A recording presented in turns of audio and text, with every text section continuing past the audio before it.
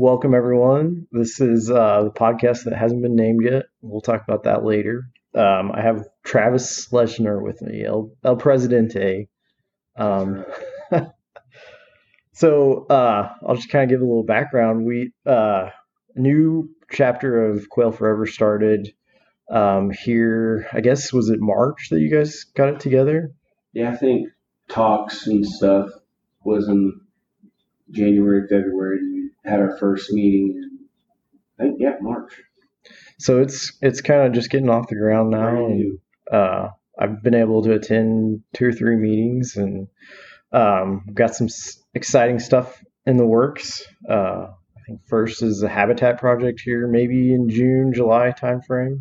Yeah, I haven't heard back from anyone yet, but it's in the works. Just kind of waiting for formalities and stuff with NBC and stuff to little paperwork and that kind of stuff. So I think the plan was to maybe get some invasive species spraying, help out a couple conservation agent areas locally. So Talbot or Bodark, I don't think it's been named yet, but both good projects. At some point, we're gonna be doing some.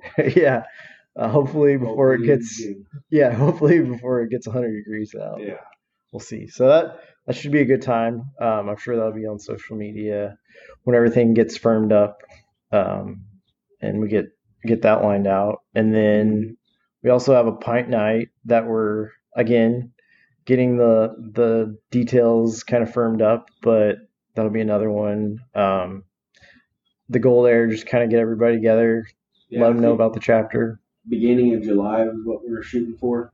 Yep. Somewhere around there, probably at Springfield. Yeah, they've been really good to have our meetings there, and it's a pretty cool place. And the nice thing is Aiden's our Quail Forever director or area director. He's the one heading that up because I don't think anyone else knows what to expect on that. Yeah, he's done a few of them, so that's good. He kind of knows how to set them up and get the ball rolling. On that. Yep. So that's July sometime, probably a evening, but more to come on that. Yeah. And then I did see some email traffic this week about possible clay shoot, late August, early September. Yeah. And again, we're just starting, so that'll be another one coming up that we'll get some more details once it gets closer. I think Ozark Shooter's probably the front runner right now for host sites. They seem to be really looking to work with us.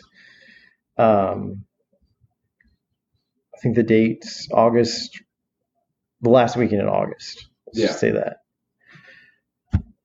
Right before. Probably a gun raffle associated with that, or the pint night. Yeah. And then rolls into hunting season, so probably slow things down a little bit for everybody to hopefully have some activities. That's the reason why we do this. Yeah, exactly. So invite you to pint night and steal all your Onyx pens, and then we'll see you in the spring. Sounds like a good plan to me. At the banquet. Yep, and then you mentioned the banquet. I think that's kind of one of the big goals of ours is to have a banquet, February timeframe. I think right now, tentatively, it's February 22nd, if I remember right. Yep, that sounds right. And that's really to kind of raise money for the year, so we can do like the habitat projects, and if we want to do a kids event or something like that. Stuff. Yeah. For hunting. Yeah, so that's getting off the ground. That's I think our biggest challenge right now is financial backing. Think we have a bank account yet. Yeah. It's been such a pain. Yeah, it's been. I think Brad and Aiden have been doing most of it. So yeah, no, I've been on some conversations. We almost commandeered another chapter's bank account.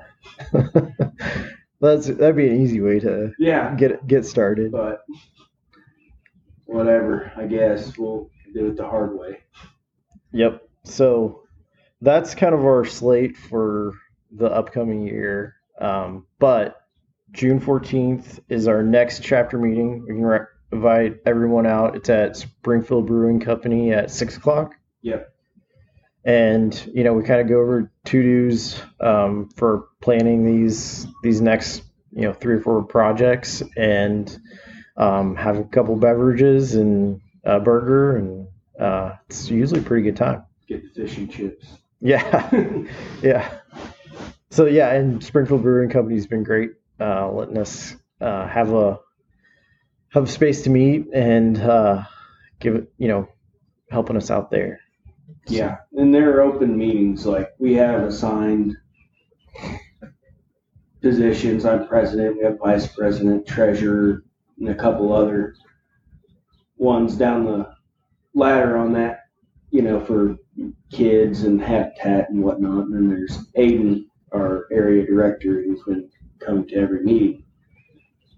But, if you can come and attribute, the more help, the merrier on that.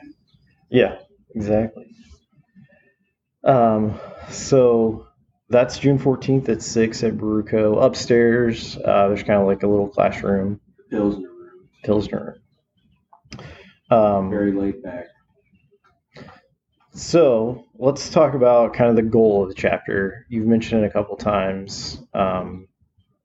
Overall, what's our purpose or mission? Yeah. We just want to have a better quail population here in Missouri for better quail hunting, especially here in the Southwest region. Yeah. And,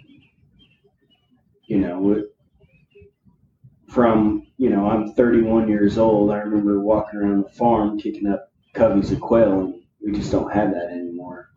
Yeah. And I think a lot of that's due to urban sprawl and just bad management of land in general.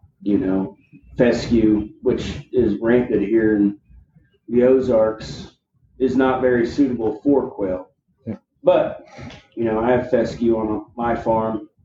My dad has it on his farm, and Thursday morning I heard a quail whistling, and he was bush hogging today and saw a quail on the road. So yeah, it's funny. I kind of was thinking about this, like, around here, I feel like we're hanging on. I mean, we're definitely not making a ton of ground as far as quail population, overall. But my dad's the same way. They live out in Lawrence County, and it seems like about this time of year, kind of the breeding, nesting season, you hear some, sure. But then they kind of disappear when hunting season gets around. Just they have a lot of, not many of them, and have a lot of area to cover. But I feel like if they can hang on, and maybe fescue is replaced by warm season grasses or something, and then I think we're back to the heydays. So well, yeah. And I had an idea. I drive down Evans Road every single day, and there's a really pretty, they kind of did some stuff in the middle, and it's full of whatever trees are growing there, like some sort of pine. They don't look native, but how cool would it be that all of that in that middle strip in between the two sides of the road was in natural habitat? Yeah. In warm season grass and pollinator plants and all that. Like, why couldn't that be done? Yeah, that's what I mean. I live in a subdivision now, but like, we're kind of hoping to at some point move out and have 5 or 10 acres, and like, I don't want to mow 5 or 10 acres. It's like, it'd be awesome just to have some warm season grass, and you get wildflowers, and it's not just a sea of green and brown. It's just biodiversity. Yeah. Yeah. You're a quail hunter, every time they're a creature of edge. So yeah, you find edge, you're going to run into one eventually. Yeah. especially if it's around crops. Yeah, it's funny. You mentioned like growing up, you kick out coveys of quail, and so I grew up. We're on East Division, if you're familiar with Springfield. That's where I live right now, and I grew up maybe 3 miles east here on East Division. Um, so our backyard butted up to Springfield Underground, Okay, cool. and it's they can't do anything above ground there because giant cave That's a under. liability. Yeah, giant cave underneath. But we'd had a deer feeder out in our backyard, and we always had quail coming up to the deer feeder and really? grabbing some corn. And my dad would used to think, like, man, that's there's quail back here. He'd get really excited, and I grew up with it, so I didn't think much of it. And then now circle back, it would be like, man, I can't believe that was actually inside. Our backyard was city limits line. Mm-hmm. So there's actually quail inside the Springfield city limits. I mean, they might still be there. It hasn't really changed because there's nothing. You're probably not getting hunting pressure. Yeah, and there's it's just a kind of woolly, overgrown area back there. So who knows? They might still be back there. They're hardy birds. They just they've been pushed around, and places like Talbot, Bodart, they've done a pretty decent job of managing for quail there. Yeah. And you can go there, and especially like, this time of year, you can go actually hear quail whistling and calling. Yeah, I think both areas do a really good job. Bodart's not very far from here, so that's mainly where I go. But great place to train dogs in the summertime. And every once in a while you run across a covey while you're training, so it's kind of like a bonus. Yeah. But yeah. Okay, so I think that covers the goal, gives us some background. Let's get into some hunting stories, and or maybe first we talk about kind of the podcast a little bit. Maybe give it a name. I'm not the most creative guy, so I was hoping the president could help me out with that. I was thinking Bird Hunter's Garage because we're currently in my garage. You might hear a car drive by every once in a while. Show Me Birds, since we're in the Show Me state.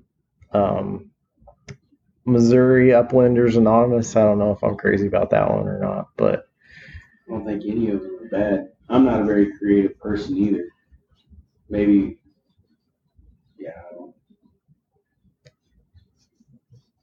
Upland Nimrods.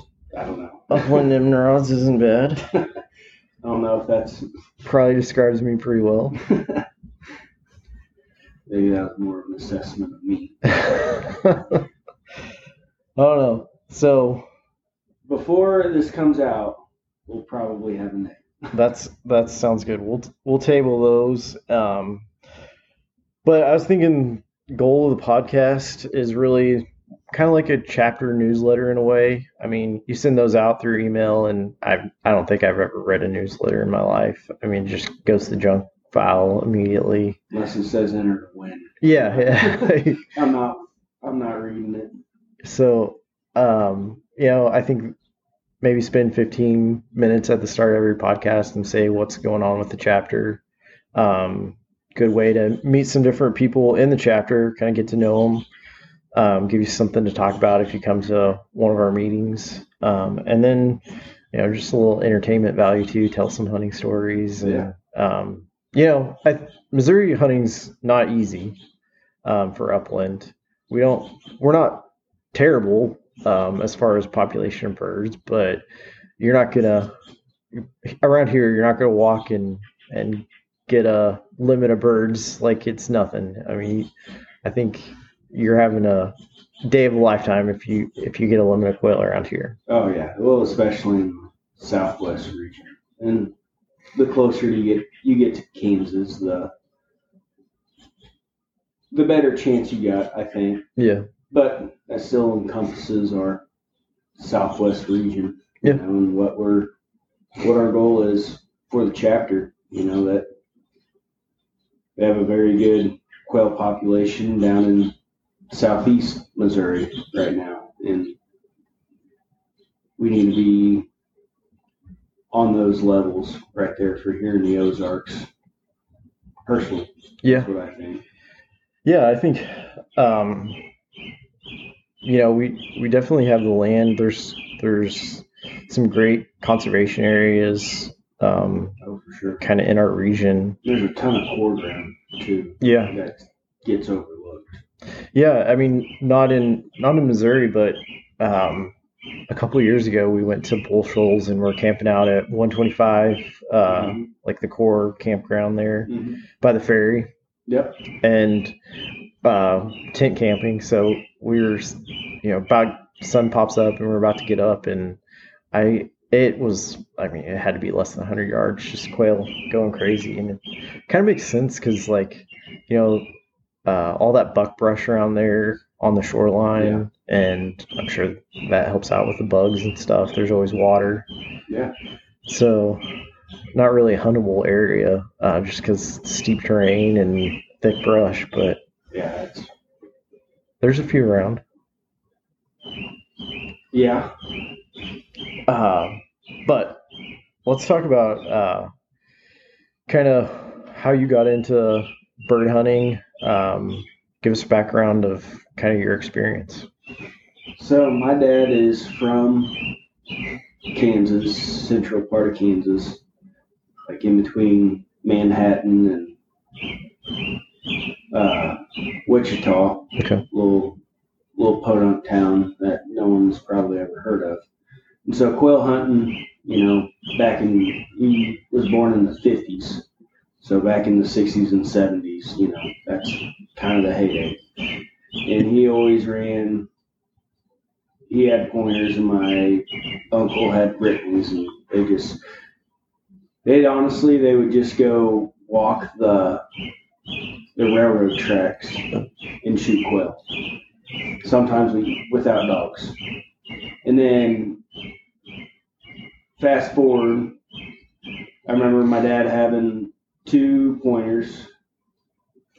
Can't remember. I know one was Butch. I think the other one was Bluebell. And he got rid of those because he's not a bird dog trainer. They're wild. Had them chained up, never got to use them. Yeah. Got busy with work, so he got rid of those and became a whitetail deer hunter, which he always kind of was. And so that's what I was all up until 5 years ago when I got married, had a little girl, and I was like, you know what? I doubt I can get my kids into hunting, my little girl into hunting by sitting in a tree stand and being quiet and being cold. Like, let's get a bird dog. And 1 bird dog turned into 2, and then 3, and then 4. Oh. So I definitely got the bug. And I love it. Aside from quail hunting, which I do consider myself a quail hunter, but man, I just like the being able to travel to do it. I'd always aspired to be an elk hunter, go to Colorado and do the over-the-counter thing up there, but you're spending, at the time, I don't even know what they are anymore, but it was like $650 on a tag, plus travel, plus, got to take time off work, and, if you're limiting yourself to a week, you don't have a whole lot of time to do that. Or you can go to Kansas and get a tag for, what are they, like 125 out? Yeah, just over $100. Yeah. So that was kind of my segue into hunting bird hunting. It was a little bit cheaper. And then, on the Missouri side of things, it's always fun to go get your dogs out, regardless if you find anything or not, which I've only found a handful of birds here in Missouri. But that's kind of where I cut my teeth on the bird hunt. Yeah. I mean, that's kind of that's my viewpoint too, as far as like here in Missouri. I mean, you know, not to sound like doomsday, it's terrible or anything. I mean, definitely have some around, but it's kind of like I look at it as like just good practice. So when you do go on those, you know, 3, 4 Oh yeah. week long hunts, that you know your dogs know what birds are. You know, they've been around them enough to that you're not just you're kind of dusting off, getting ready for the week long hunts, the ones that you throw, you know, a little bit more money on, Yeah. travel and stuff. So yeah, it's kind of nice to have some around that are worth chasing and keeps you on your toes. Well, and they're there. You gotta work a little harder at it, and you know, I felt like that was kind of the way Kansas was this year because it was so stinking dry. It was Yeah, hard to find good cover this year. yeah. What was your experience? I mean, don't tell me towns, but like No. generally, what area were you in, and had you So, been there before? so usually I would go out to northwest Kansas, and this year I didn't even bother to go out there because of the drought conditions. And so I did kind of hop around a little bit. Um, was successful. One trip, my truck broke down, so I had to. That kind of ruined it. I had my dad drive like 8 hours to come pick me up, trailer the truck back. So that was fun. Transmission just blew. Yeah, I saw one of the guys that Hunt Ready Vest. They did a big trip in September or October and had a transmission go out like in Montana or wherever. It's like, man, what Well, do I you? took that same truck to Montana. I've been SOL if that was Yeah, the yeah. case. You kind of look at it like, you know, it was a bad situation, but it could have been a lot worse if Yeah, you. at least I was 8 hours away, not 24. Yeah. So, I mean, just dry. Did you find birds or? We found birds. I didn't have the best dog work, I'll be completely honest. And so there's a couple cubbies that we didn't get because of dogs. But uh, yeah, we got onto a few cubbies. I just had a baby, so I didn't get to go out as much as I wanted to. Yeah. I had a little, like, 1 month girl when I was writing. I had her in November, usually try to do a lot of deer hunting in November. And so that was a little rough. No, sorry, she was born in October. Sorry. Yeah. The other one was born in November. Yeah. But either way, it's still hard to get out this year, just having 2 young kids. Oh yeah. I think next year will be a little bit better. Yeah. I mean, so I have a daughter. She's what is it, 17 months now, here in a couple days, and that was kind of my experience. Like that under 1 year old. I mean, it's not like they're needing a lot, but it's just, you know, you kind of got to give them something all the time. And it's hard to want to go do something. Like, I feel Yeah. like I owe my dogs to go out and hunt. But when you have 2 girls at home that are crying and a wife that has all these chores to do, that because I'm not there, I'm like, I gotta. Yeah. It's like we might shorten this one up or pick our dates a little better. Yeah. That's just the way I felt this year. Yeah, and I can see, like, you know, she's getting a little older now and mobile, so that adds a new challenge. But I mean, it that independence is kind of starting to come out, and Yeah. it's different. I guess that's the best way to put it. Yeah.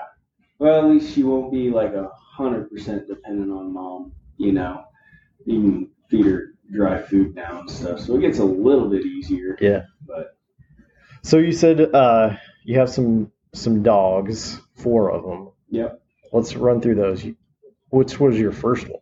So the first one was got a Brittany from a guy that known forever. He just backyard breeder. He's out of some trial lines, but he's not registered. Just a meat dog. Mm-hmm. And he's honestly probably is my best dog. Had him for a couple years and was like, well, it's about time to get another one. Yeah. And then I'd already caught the bug of upland and all that, and I really, you run through one dog really quick, and I was like, well, you need two. And so I got a wire hair, and love her to death. She's probably not the greatest bird dog, but I went in with the wire hair just because of their utility. Mm-hmm. And she's 2 now. She's already tracked 4 deer. We went on a rabbit hunt. She was pointing rabbits for me. Yeah. She doesn't range a whole lot. Not like I'd like him to. My Brittany, he'll get out there 300-400 yards if I let him. Yeah. It just depends.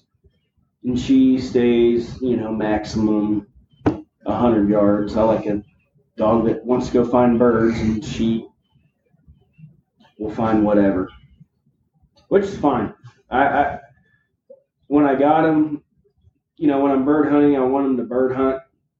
But then again, I realize that I give her a little bit of lenience because I do use her for utility. She's got a heck of a retrieve. Yeah, she's just an all-around. She's like utility. Yeah. Swiss Army knife. Yeah. And I like her for that. Other than the fact that if you find cockleburs, she's like a magnet, man. Yeah. I've spent hours getting that cockleburs out of her. Or those little stick tights, those little bitty ones, are the absolute worst. Yeah. Yep, I know what you mean. I went to some quarter round on Stockton, and we just end up leaving. They're so bad. Yeah. Those little stick tights. Yeah. What, beggar ticks? I think. I just call them stick tights. Yeah. But you're probably. They're good quail food. I do know that. But yeah, they get it on everything. I usually get them like bow hunting in early season. Man, they get all over you, stick to everything. It doesn't matter what it is. If it's got any sort of fiber, it's sticking. And then don't put your clothes in the washer and dryer if they got them on, because you'll have them on clothes for the next month. So I usually just throw them in the hamper and let my wife deal with it.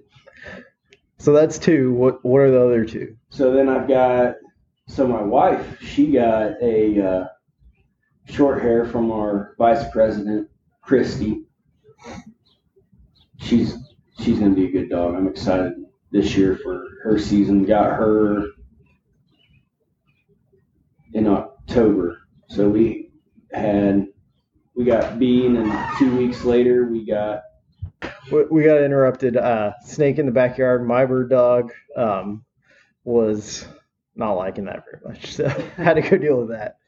But okay, so you have a short hair from Christie, which is Spring River Kennels. Is that out of Annie? I don't. Putting you on the spot. I don't remember. Is that no? You'll just have to ask Christy or my wife. Yeah. I think it's out of her Raven. Raven, okay. And then it was sired out of Fred Rice's kennel. And I want to say it's Radar, but I'm not 100%. Yeah. So is she gonna do the NAVDA, like natural abilities with that one? I'd like to. I like NAVDA. I love putting. It's just fun. It's really just see how your dog measures up. So will you run it? You think your wife will run it? I'm gonna make my wife run it. Oh, that would be awesome. Yeah. So we did my dog when he was. I think he ran when he was about 9 months old. But yeah, it was an awesome experience. my wife helped me. That was before kids, so my wife Yeah. helped me with all the training. She was out there, every time. And her comment, which I think is like uh, pretty pretty sums it up pretty well, was we got a great score. We were just on cloud nine. It was awesome driving home the 3 or 4 hours from up there in Mallard Valley, and she was like, it really helps to see how all that works. And this is before we even went hunting with them, but she's like, you can tell that's what they were made to do. It kind of highlights all the things that they were made to do, and it's just one day of kind of showing off your dog and how they Yeah. can do it. So it was a good experience for us. I'm sure you guys will have something Well, similar. like, so I took this was during COVID, had to go to Kansas to run my little wire hair natty. Mm. And she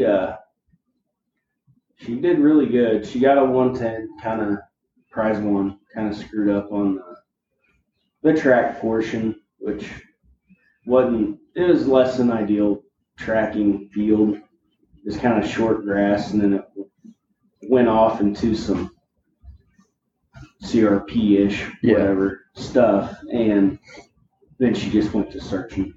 Yeah. Well, I mean, she just started running back and forth like it was a hunt, which is, I wasn't mad about it.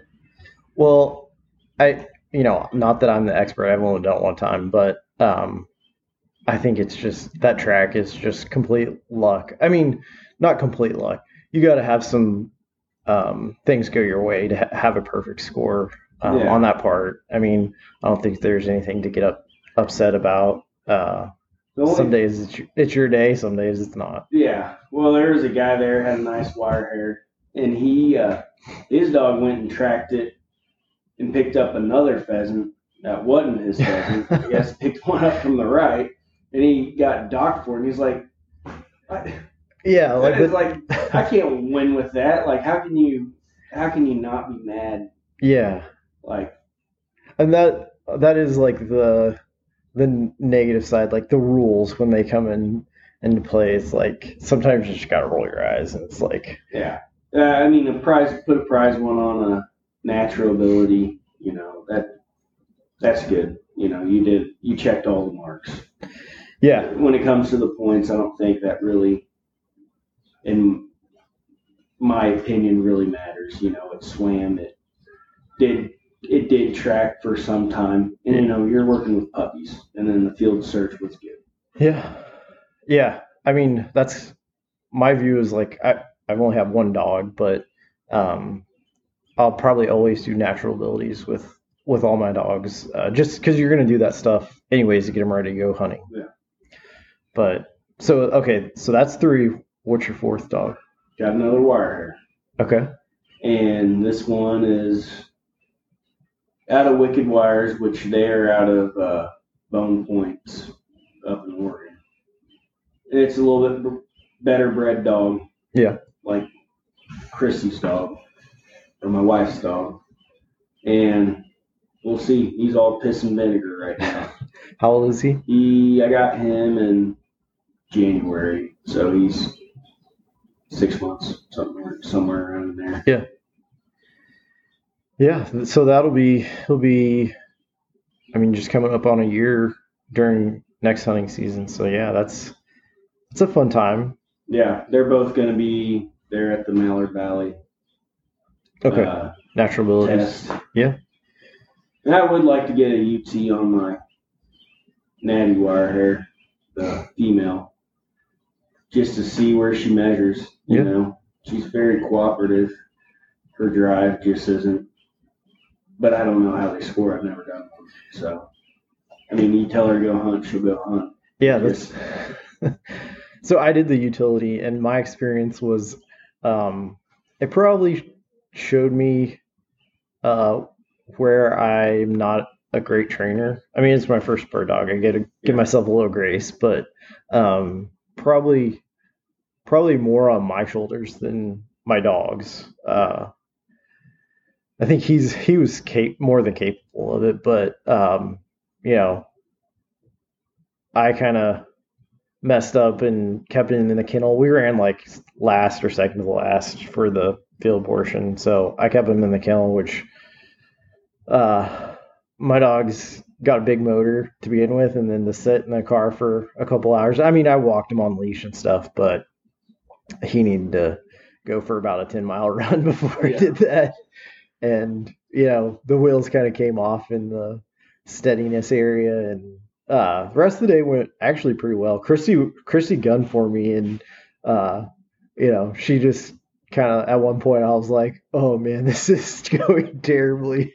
And she's like, not a big deal. Just keep going. It's fine. And, we ended up not getting a prize because of the field portion, but good experience. I think, it was time invested with my dog, so I got a better dog for hunting season at the end of it. Well, there you go. That's all you can. That's why we do it. Yeah. At least why I do it. I don't putting a prize on a dog means nothing to me other than you probably sell a litter at a better price. Yeah. But I just want to hunt. That's all I want to do. That's why I joined Quail Forever. I didn't plan on being president. You just kind of got roped into it. Yeah, they were like, all right, Aiden was like, well, we'll start off with elections. Who wants to be president? And Ethan Kleekamp, he's a Quail Forever biologist, and he's got a title. It's like Youth Hunters Program. Yeah, outreach. And he just sits there and nudges me. I'm like, no, I just want to, you guys tell me to go do something. And I'm like the least qualified person here to be being the president. And then, him and Aiden are like, okay, Travis. It's like, what the crap? Yeah. Yes. Well, I mean, it's good that, you're a hunter. You kind of know what the area needs. Well, yeah. And I am ingrained in the community. I born and raised here in the Ozarks. And I do have a passion for upland. That I do. I would like to see better quail hunting here. And if I can make a small impact, and hopefully when I'm not president or someone else is, or maybe I'm it for 50 years, but, I don't know. We'll just have to see. But main goal is to get more people. Sorry, I'm trying to think here, but get more people to at least recognize what the impact of habitat restoration or anything to that extent, whether it's 5 acres or 500, that good habitat for quail is also a good nesting habitat for turkeys and good habitat for deer. It goes across the board. Yeah. I mean, I mentioned earlier, we're kind of hanging on, and, I feel like if there's just kind of some shift at some point, we could see an explosion. And one of those, like you said, is that small habitat, guys buy 40 acres, and, deer hunting is king around here. Oh, yeah. And, if you put in a food plot of buckwheat in the spring and then maybe turnips or radishes in the fall, I mean, you've gone from something that, if it was a fescue field, you've gone from something that's not really, quail don't want to have anything to do with it, to good nesting cover. I mean, buckwheat always has bugs in it.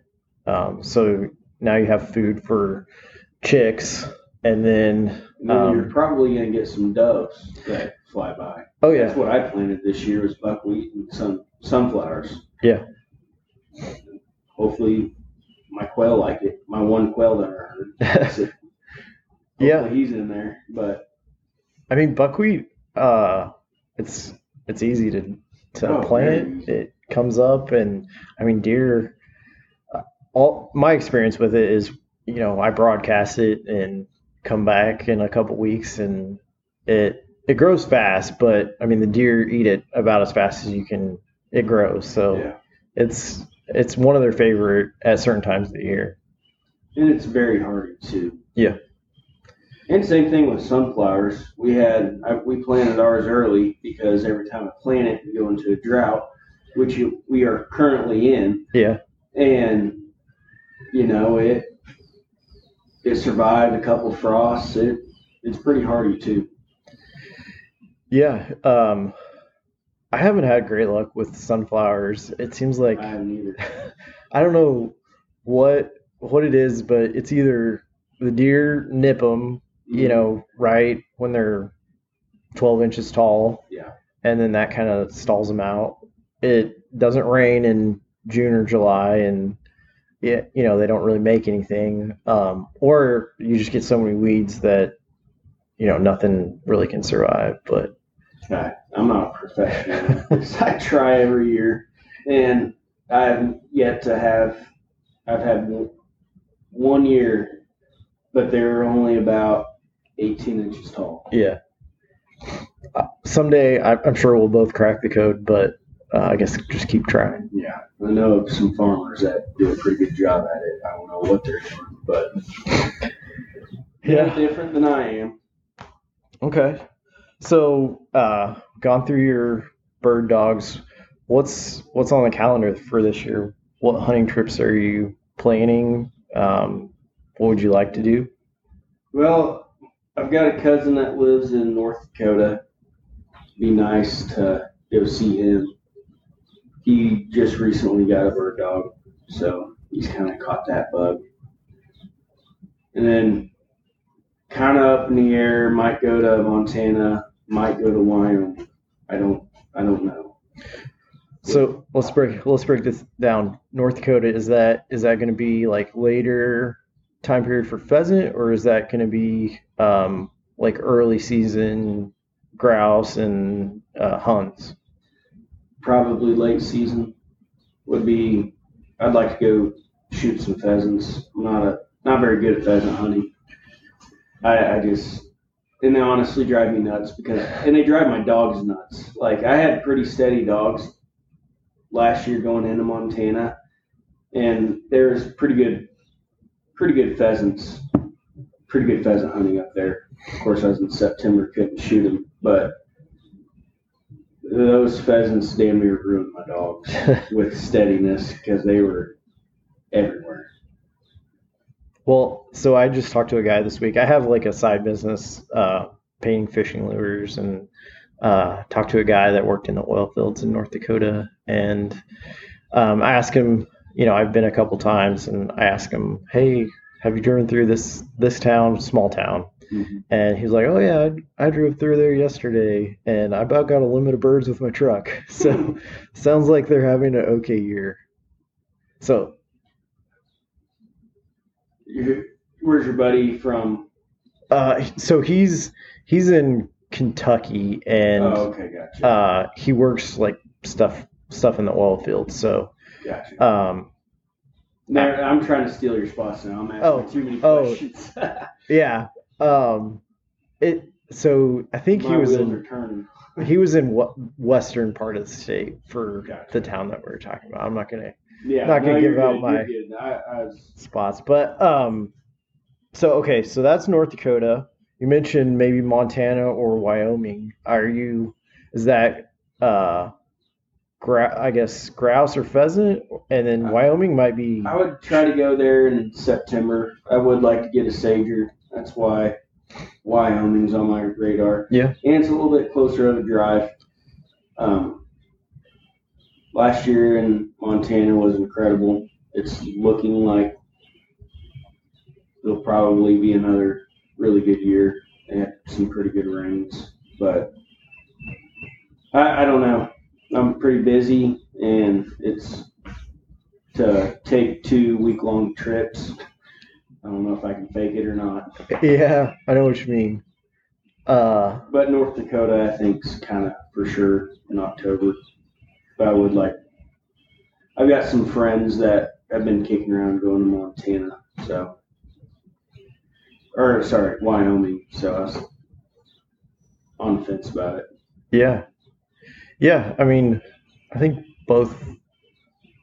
It's tough to choose between those three.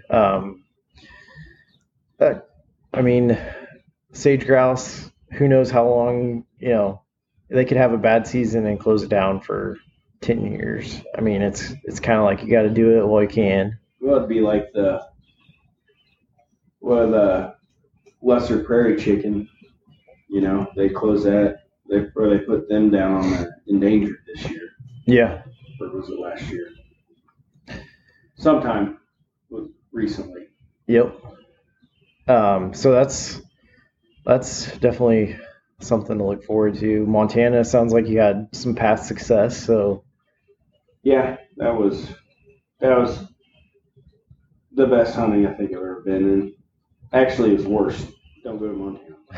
yeah, that's kind of how I am. Like, I mean, you have all these awesome pictures, and uh, do you post them to social media so everybody knows? I mean, yeah, you don't know like the field that they found them in, but I don't know. It's kind of there's pluses and minuses to Well, both and you got to sides. be careful too when you're on like any sort of platform. Like you just got to be careful because I think Montana this year their numbers jumped up like a ridiculous amount to a point where I think they're going to end up limiting tags in Oh, Montana, wow. not non-resident tags. Yeah. Yeah, I I don't mean, know the logistics on it. I just kind of read a thing through BHA, but they got hammered hard this year. yeah. I mean, that's kind of like North Dakota waterfowl. I mean, I don't know that they limit the number of tags, but it's like, you can only have so many days in this area and so many days in this area, or you can pay more and have both areas. Um, so, I think that stems from, some really good years and everybody kind of finds out about it. And that's the Well, and I hotspot. think just like upland in general has kind of taken off. Like people are starting to figure out, especially with COVID and whatnot. Like everyone got a dog during COVID, and GSP probably one of the most popular dogs you can get. Yeah. They buy a hunting dog and like, well, I got time, let's go hunting. And so it's a very easy thing for people to get into. Yeah. I mean, so it's the same way with like fishing boats.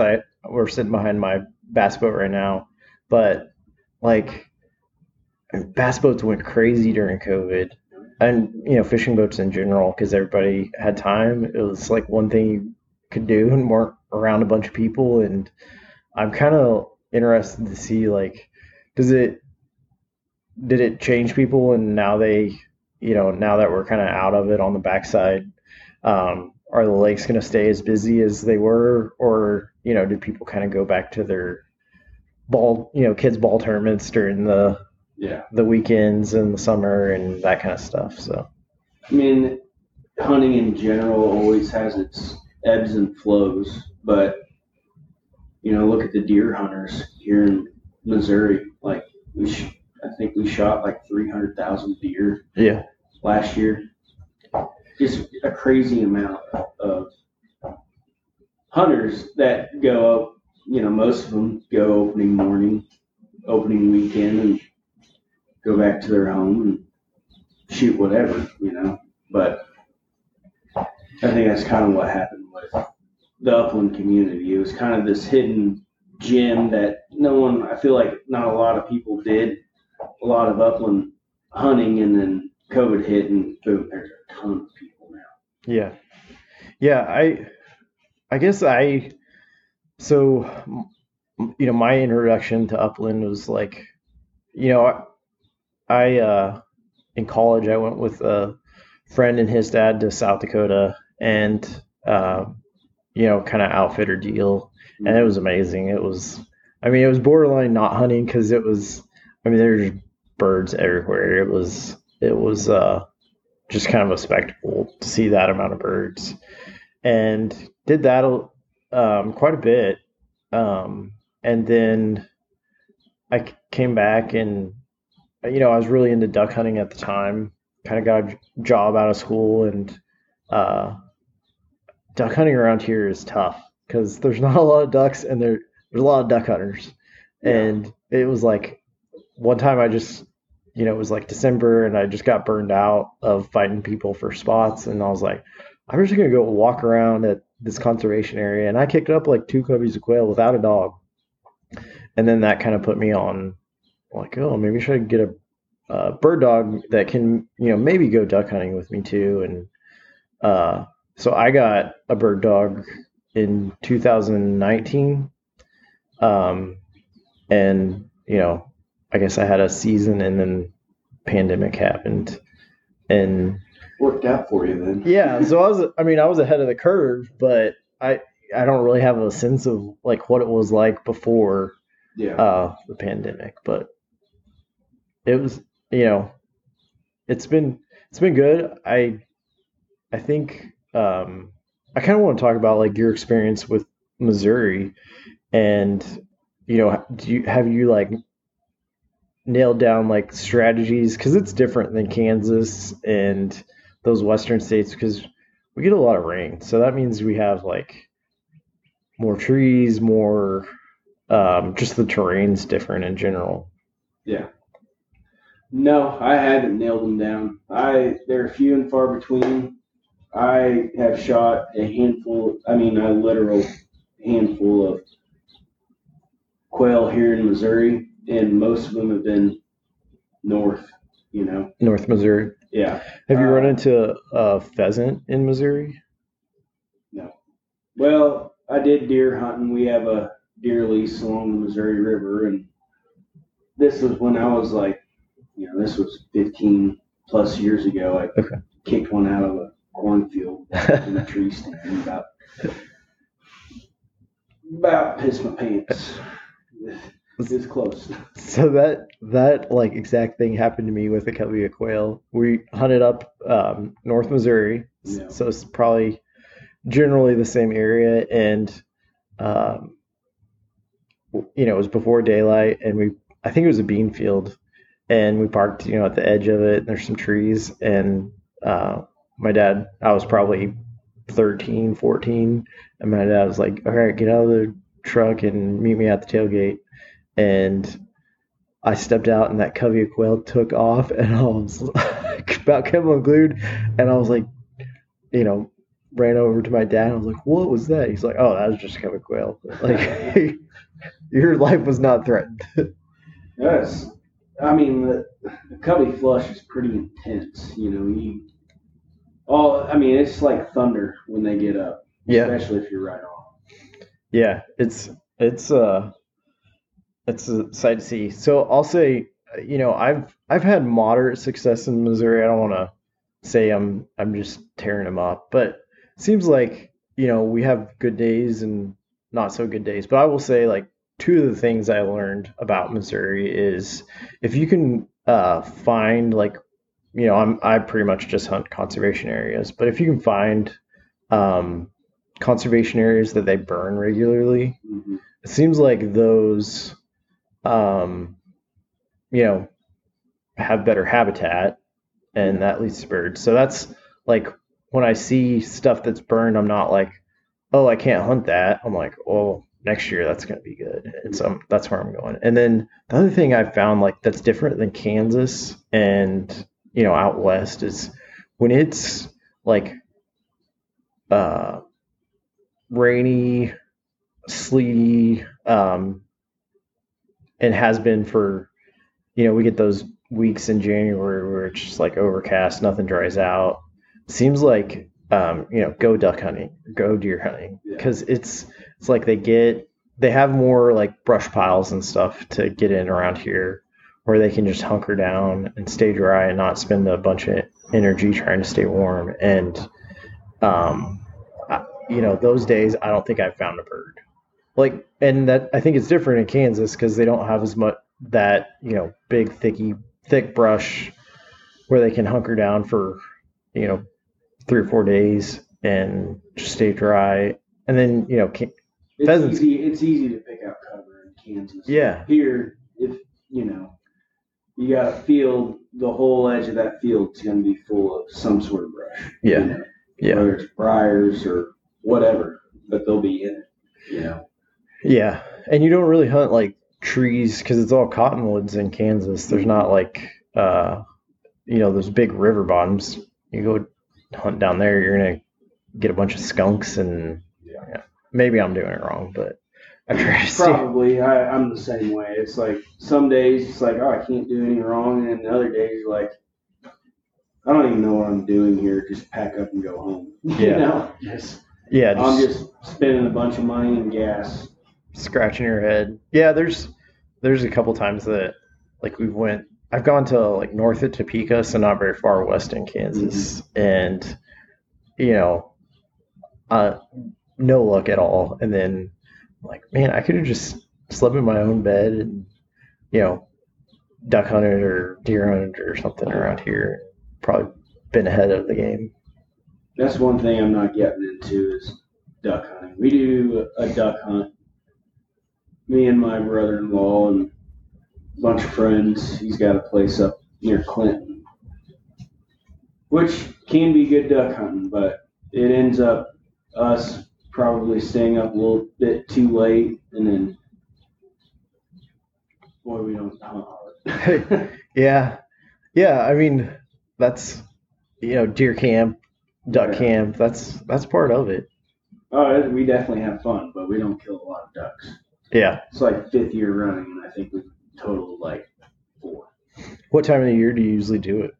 It's usually around Christmas time. Yeah. Yes. I don't know. I'm not like I started duck hunting in college, and I like it because you don't have to sit still, be quiet, that kind of. I mean, drink your coffee. Yeah, and so that's kind of like why I got into it. And you can kind of do it more than the 10 days that rifle season is open for deer around here. Yeah. And I don't know. Some days I look like I know what I'm doing and have a little bit of luck, but most of the time it's just like hauling around a bunch of decoys and waders and getting up early and yeah, being cold, and I don't know. But regardless, it's good to get out. Yeah.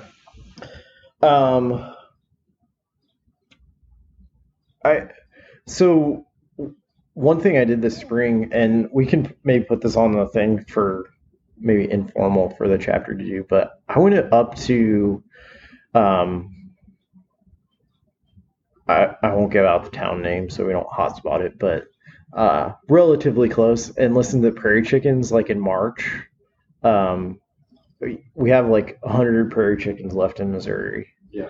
And I went up there and I didn't get to see one, but I heard them. Mm-hmm. And which is cool. See them up on their legs. Yeah, it's cool just to hear them, but I think you might be able to get like one of those ground blinds. I think how they do it is they get one of the like turkey ground blinds, and go out there in the dark and set it up, and then you can see them, and they do their dance for an hour or two, and then go on their way. But that might be something cool we can kind of informally do. Maybe see if we can find somebody in the conservation department that can point us in the right direction. But yeah, that'd be awesome. That's my bucket list bird right now. It's prairie chicken. I'm gonna try to hit those hard. If I don't end up going to Wyoming, I'm gonna try to go hit those hard. Yeah, that's like there's two things probably on my list is a prairie chicken, and then Missouri pheasant. So yeah, not plentiful in any regards, but yeah. Where do you think for prairie chickens would you go? Would you go to Kansas or Nebraska, South Dakota? That seems to be like the 3 states. I mean, I've kind of fallen in love with Kansas. Both my parents are from there. Yeah. I'm very familiar with it. Just not chickens. But nice thing about Kansas, in 4 hours you can be in prime hunting.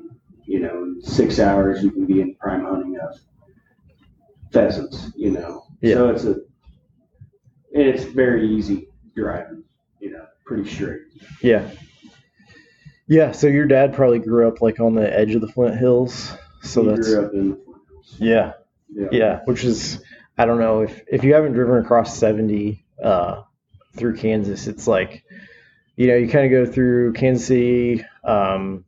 Topeka's kind of like a river town. Mm-hmm. And then on the other side of that, at some point, it turns into the Flint Hills, and it's really pretty, and it's prairie because there's flint right under the ground, so you can't really disc it up, and It's gorgeous. yeah, rolling hills, and it goes from like, what is it? Maybe like the other side of Topeka through Manhattan, Fort Riley, that area. Yeah, and then you start getting into the sand hills west of that, which is good hunting as well. Very pretty. Yeah. Yeah. Okay. Anything else we want to talk about? One thing that I mentioned a couple meetings ago, chapter meetings ago, was possibly doing some coon hunting, whether that's in trapping or in, find someone with a dog to go kill coons. And to tie that into quail forever is because they're a predator that wreaks havoc on quail, turkeys, pheasants, just raiding nests. And I think that would be a fun thing to kind of tie, especially in the dead of winter, January, February, to go possibly kill coons, do some trapping on some conservation. Yeah. And I know it's a little bit of a debatable topic, but like, so they're a nest predator. So they're, when the quail, turkey, are sitting on the nest, they can smell those eggs really well, and then, they basically don't give the quail a chance they to. leave no survivors. and then that kind of goes back to like when quail hunting was really good around here. There was a fur market. Exactly. And my grandpa did it. My dad did it a little bit, but everybody coon hunted because you could go out on a Friday night and make a couple $100, and with you got to. Well, and we live here in the Ozarks, where it's just iconic for. I mean, the red fern grows was in the Ozarks. Where the red fern grows. Yeah. Yeah. So it's just south in Arkansas, Oklahoma. So it's kind of like a tradition that's probably faded. I mean, I don't really know anybody that coon hunts anymore, but I mean, so the place I deer hunt a lot is they have a guy that traps it, and in years that he doesn't do it really heavily, you can see a impact to the quail and turkey population. But when a lot of coons and possums and those nest predators, when they get thinned out a little bit, it gives them a chance. Yeah. Well, and to bring it full circle too, with better habitat, they might have a better chance too. Yeah. And it all comes full circle, but right now we do have a predator influx. It's coons, coyotes, they're all at their peak right now. Yeah,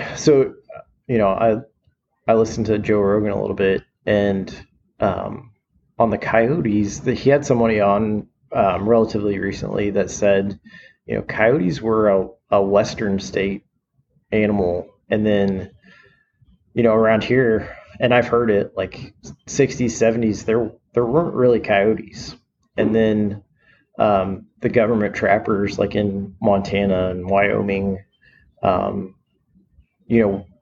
pretty much pushed them east Like they naturally migrated. Yeah, because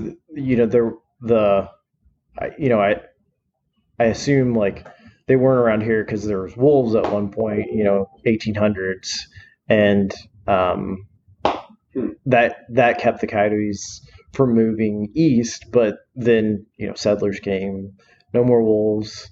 Um, No more bears. yeah, no more bears. Probably no more mountain lions, and then uh, they have this pressure from the west um, pushing them east with, and I'm sure there's probably a lot more other factors that Well, like down in Seymour here, they used to have a coyote farm. You go down there and run dogs. really. And then I heard on a podcast, I think it was Ron Baines, was it the hunting dog Yeah. podcast? He was heard from Delmar Smith that Delmar Smith was the reason, like, and he didn't go into detail. So like, take that with a grain of salt. Yeah. But you'd have to just go listen to it. But Yeah, I've kind of gotten into coyote hunting. Like after bird season closes in January, like that February March time frame. I've kind of gotten into it. it's fun. Yeah, it's something to do when you don't necessarily have to be there at the crack of dawn. Well, and your stands are like 30 minutes, and then you're like, okay, Yeah, nothing's coming, So you go get back in the truck and warm up and it's find a new spot. it's kind of fun, and kind of helping out everything really, because your deer, turkeys. Oh, yeah. I I'm find several farms every year that have been really, ravaged by coyotes. yeah, They're they're bad in my place. yeah. There's plenty of them around. So maybe we need to get together and do some That'd be fun. coyote hunting. I like hunting all kinds. I like fishing. I'm just not very good at it. But Yeah. I guess killing's my thing.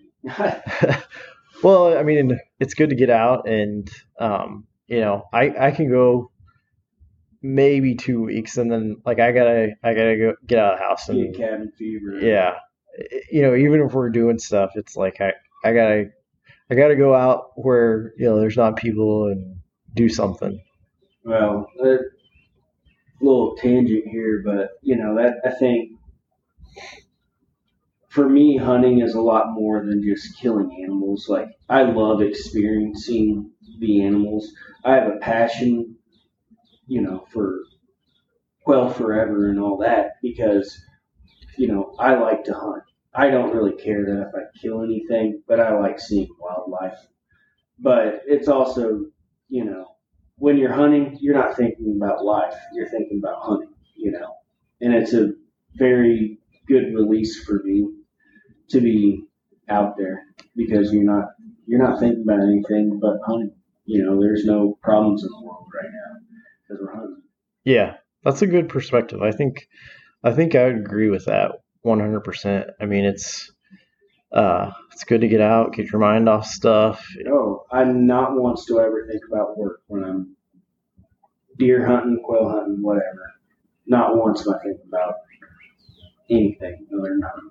And then like I agree with the like getting part.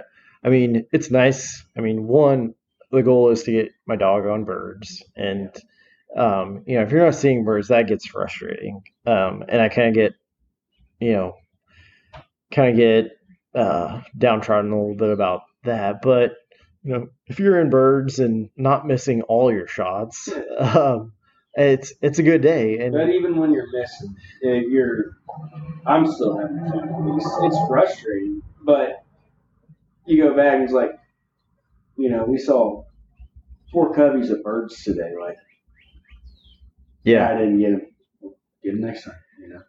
Life goes on.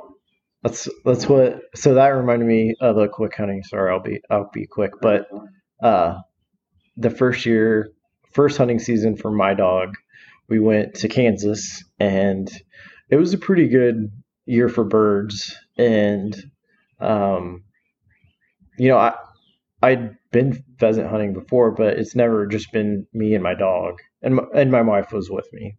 Um, so we were kind of on our own. Opening day of Kansas, we were out there.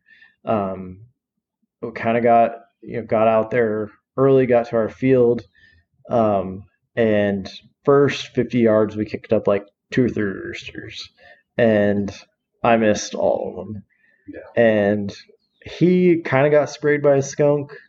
It wasn't like a direct hit, but you could still like he wasn't going to be sleeping inside. Let's just say that. And went the rest of the day and missed some shots, and then everybody's out on opening day, so it's kind of hard to hunt past noon.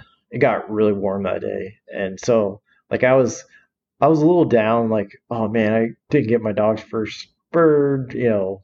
It's just kind of one of those things where I wasn't kicking myself too bad, but like I wanted to get him a bird. Yeah. So next day we got up and it was like second or third field, really small. He pointed a badger, so I had to deal with that. And that was my wife doesn't carry a gun when we hunt, so it's like really, yeah, it's really handy because she can like hold them when that stuff comes up around the truck. She can help out. It's, I mean, she's a huge help when we go hunting, and so dealt with that, and then like 50 yards later, get a rooster up. One shot, I got it. He goes and retrieves it to hand. I'm like, well, I'm the best bird dog trainer ever. Like that was super easy. At the time he was dad moment right there. Yeah, at the time he was 11 months old. I mean, it was about as perfect as you could get. And we've had many hiccups since then, and but it was just like that feeling of, we got, I don't know, maybe two or three birds that trip. So probably not the best hunting trip ever, but we were loving it because we looked really good for that minute or two, and it just like made the whole experience getting his first bird. You had enough for a sandwich. That's when me and my brother-in-law go fishing. We suck at fishing, but if we catch one, it's like, well, we got a sandwich for the day. Yeah. We have enough to make a sandwich. And that's kind of the outlook I take. It's like, well, didn't get them all, but I got one. And came down to it, survival situation. I'm not going hungry. Yep, a little action goes a long ways, I think. Yeah. All right. Well, you want to wrap this up, and we'll save it for next time. Yeah. So if you go to Montana or something, let's talk about that at some point, or North Dakota or Wyoming. Let's get back together and I'll get out west at some point. Okay. Well, I'm gonna hold you to some stories when you get back. Sounds good, man. All right. So one more time, June 14th at Springfield Brewing Company for our next chapter meeting. Yes, sir. All right. Travis, it was good talking with you. Yeah, you too, buddy. I'll see you in a couple weeks. Okay.